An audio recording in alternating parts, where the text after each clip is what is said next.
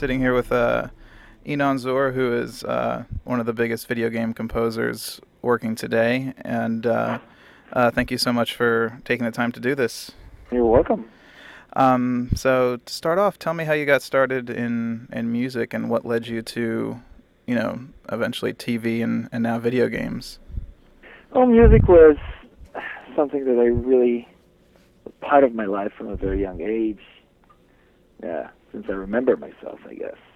3 years old or 4 years old, I was singing all the time. And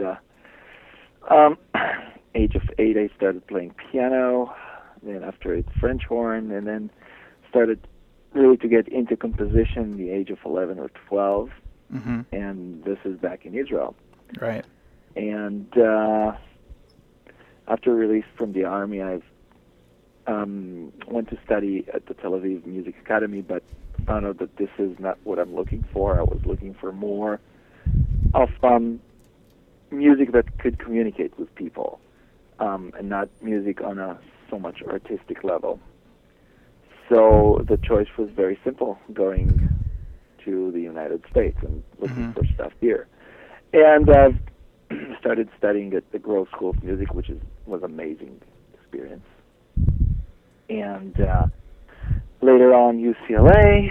And the first TV gigs that I had was a little like nighttime show called Valley of the Dolls. Mm-hmm.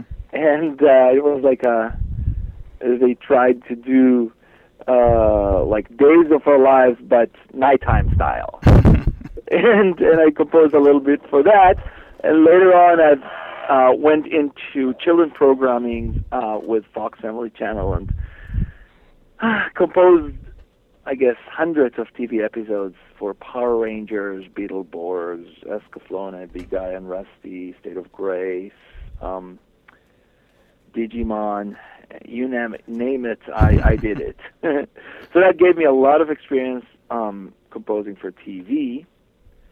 But I was looking for something that still a little bit more artistic and more serious. Mm-hmm. And then Bob Rice, who is my agent, somehow found me and called me one day and asked me if I want to compose music for video games. And since I didn't know anything about video games, I said, of course, no. It's not, I want to do movies. But he was very persistent and he just asked me, like, what do you like to do? And I said, well, I like to compose music for orchestra. I'd like to conduct. I said, well, we have lots of that in video games. And I said, well, I thought that video games just like beep, beep, bop, bop. But he said, well, actually, no. And he started sending me, like, orchestral scores that were recorded those days, and we're talking 97, right. 96, with live orchestras. And that kind of blew me away. And it's like, wow, this is great. When can I start?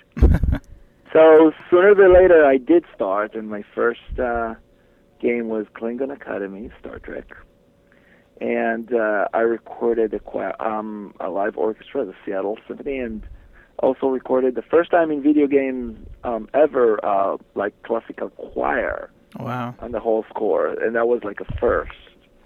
And from then on, I got very much hooked on video games, although I'm doing other stuff also, but video games is sort of like my center of interest. And yeah, I mean, your filmography is just, is so impressive and, daunting for other composers, I would think, to look at. But you're, composing so much video games, and now that you're kind of, in the heart of it, what is it about video games that you find so appealing as a composer? Video games is by far, in many, many cases, more creative than other music for medias because you never really get temp music for it. Mm-hmm. They could tell you what they want it to be. They could tell you their ideas.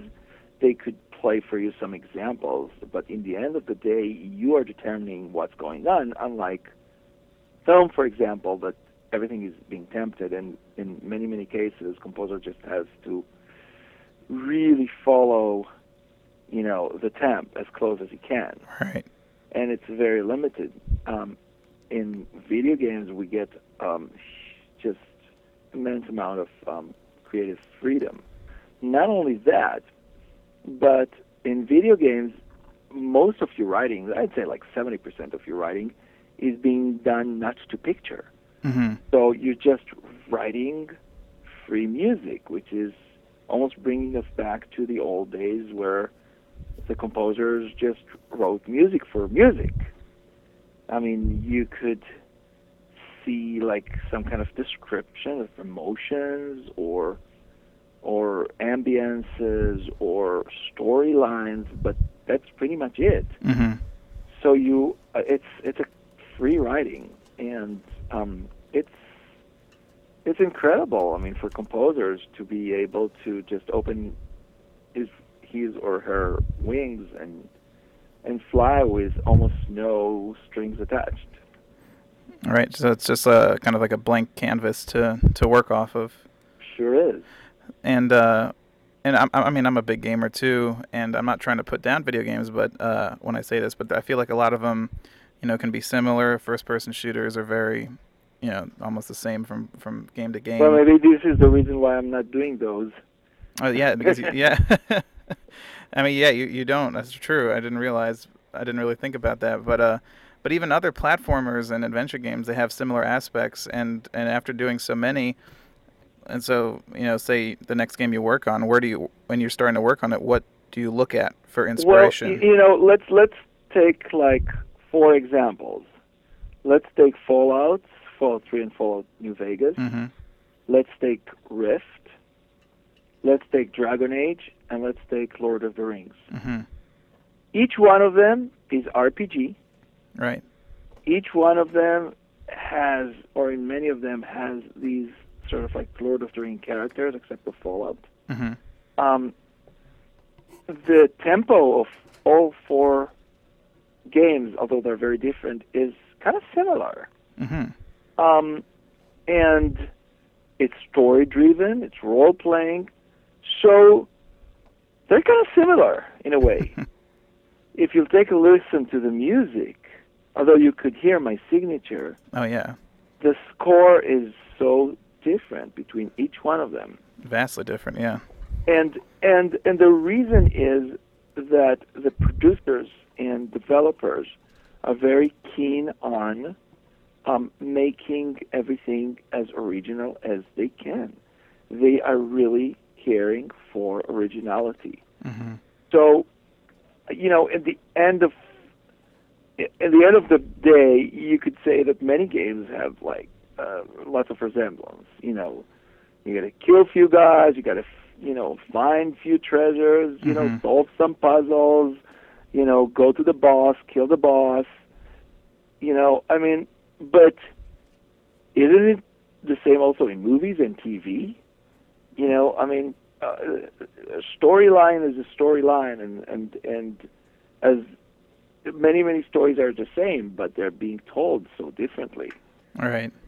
So it's the same with music, and I'm very, very proud that I think that, and again, it's all collaborative work, Mm-hmm. and I'm always working with the team and not aside of the team or against the team or just by myself. All right. I always, one of the things that I really pride myself always that I'm a team player. I'm not, a lone wolf when it comes to working together. The most important thing for me is that my team is going to be cohesive, and what I'm writing will be just serving the needs of the project rather than just a good standalone, score. Right. So their persistence on originality is what usually brings me to try to do it as much as I can, and I think it's very rewarding. And I mean, and you mentioned Fallout, which, in terms of structure, is such a huge open game, and your sound became it was for me it was one of the most fun I've ever had playing any video game. But your sound became such a huge part of the world, and it was such a huge canvas. Is it hard to create structure and pacing when a game is that open of a sandbox? You don't think about pacing almost when you get to this. You think about emotions. Mm-hmm. And you want to try really to mirror emotions and to try to understand what the developer is destining to the player to feel right now. Mm-hmm. What's his vision? What does he or she want the player to feel?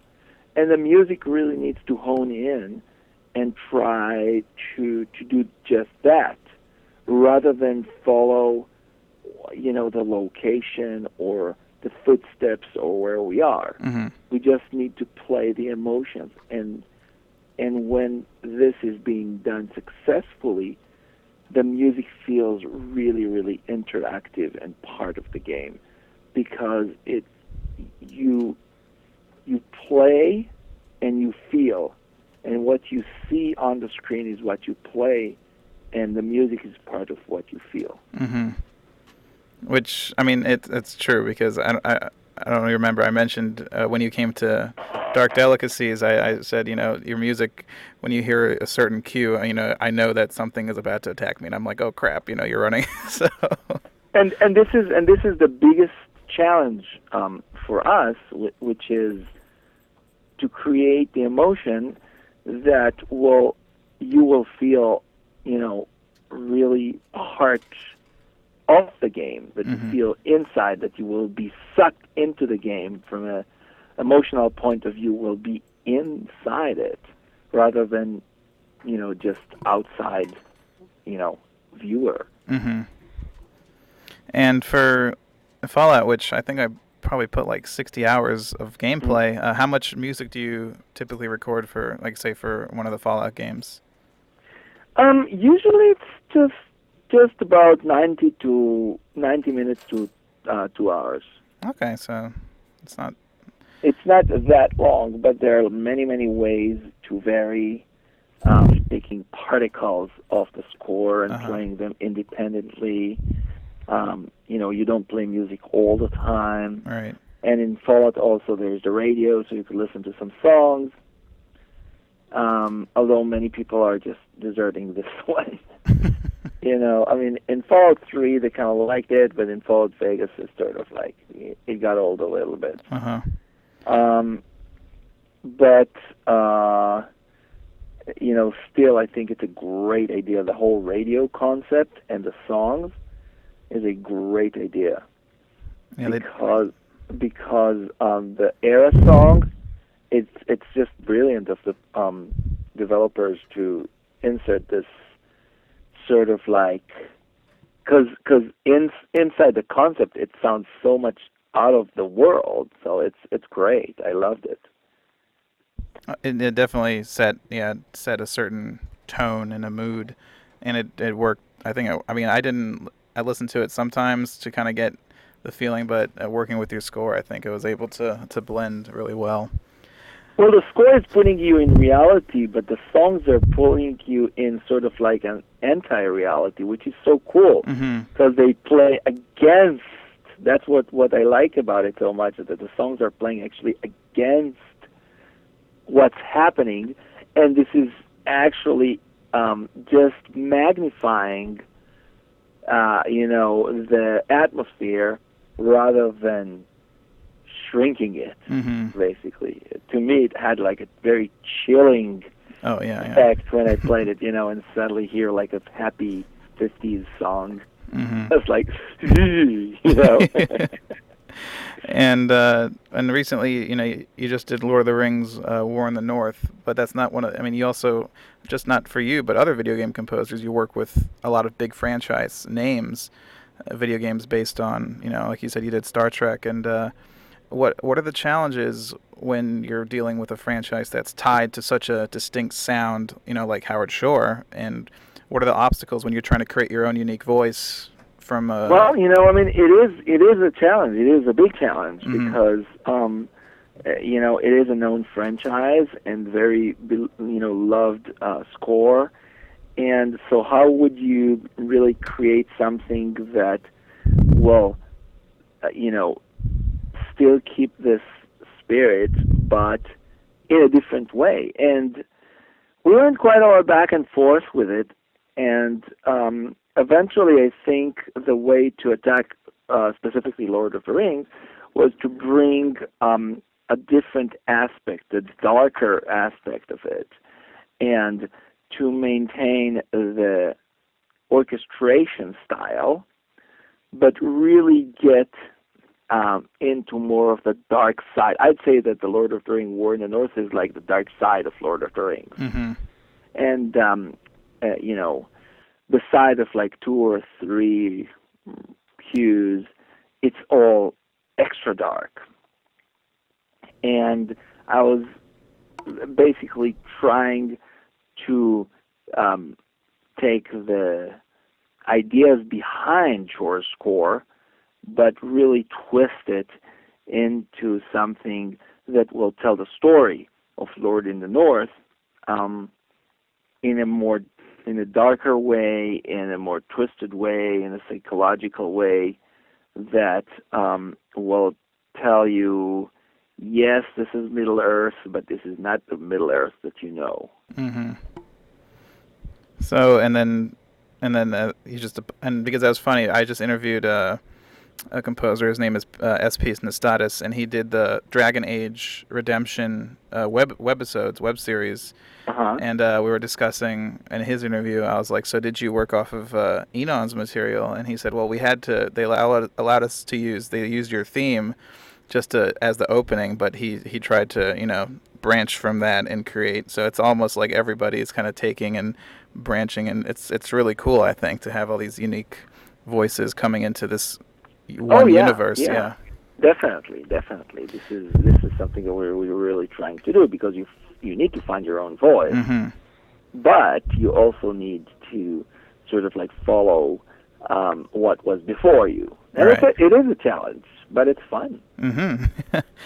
Now, moving kind of into a little bit different topic. When I interviewed Joris de Man, he did the Killzone games, and we had a very interesting discussion about games becoming more cinematic and how he thought that was a bad thing, and that games should try to be more innovative with gameplay instead of trying to be movies. Do you feel the same way? That does higher production value put stress on you and then just kind of devalue games?